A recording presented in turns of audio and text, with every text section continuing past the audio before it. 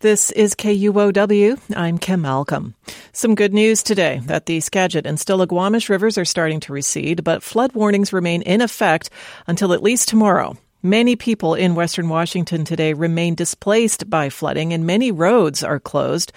KUOW's Casey Martin is reporting in Skagit County, and we reached him this afternoon for an update. Yeah, I'm in Cedar-Woolley right now, close to the Skagit River at a park, and the water is so high. I'm looking at a playground and a park area with soccer fields, and there used to be a baseball field right here. There used to be a diamond in front of me, but the water is so high right now you can just see the very tops of the fence. And right behind me, you might be able to hear water is rushing over this road right now. And since I've been here about an hour, the water has just increased. So the Skagit River is still very high today. Wow, yeah, not done yet.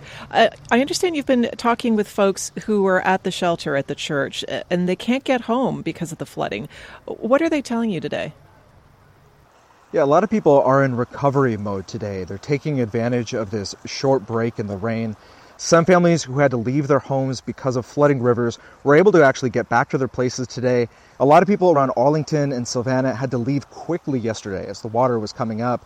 Most people I've talked to said their homes were not destroyed, but they were cut off from them because roads were flooded, or they were washed out, or they were covered in branches and dirt.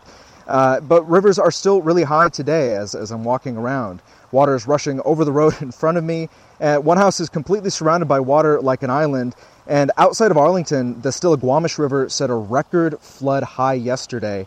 Jennifer Bjornson, she works on a farm right next to it, and she described the relationship that they have being so close to the water.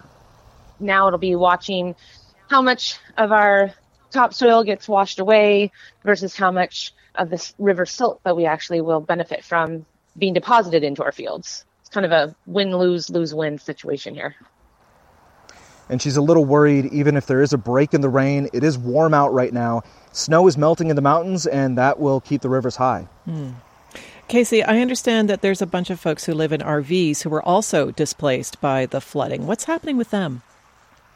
Yeah, this is a church in Hamilton. It's really close to Cedar-Woolley. 17 people at least are at the church right now. There are 3 meals available a day at the church. It's an easy spot to find in Hamilton, really close to the Skagit River. The church parking lot was packed with RVs and cars when I drove up. People are there with families. They also have their pets. I spoke to Carol Jansen of the Red Cross. She's kind of running this shelter, and said that most of the people here live in their vehicles. They live in the RVs down by the Skagit River, and this wasn't their first time to the church. So every time it floods, they automatically move their RVs to this church until the water goes down, and then once they can go back home, they just move their RVs back home. And people were starting to pack up today from the church in their RVs. There's also a gas station across the street where a family was kind of collecting their belongings and heading back to where they were living by the river. So, Casey, when folks start to head back home, what can they expect to find? It really depends on where people are. Some people are slightly higher ground, they're away from the river, and so their road has opened up, or maybe their driveway was affected a little bit. A lot of people today are already dealing with flood damage. A lot of water got into basements. A lot of fields were flooded. People have mentioned that they would like to see maybe a little bit more infrastructure from, emergency management with levees, so that way as the water rises, these rivers don't flood their banks. People have talked about, this has been a occurring thing last couple of years, and they're worried that it's going to keep happening more frequently. KUOW's Casey Martin reporting from Cedar-Woolley. Thank you so much for bringing your reporting to us today. Yeah, thank you.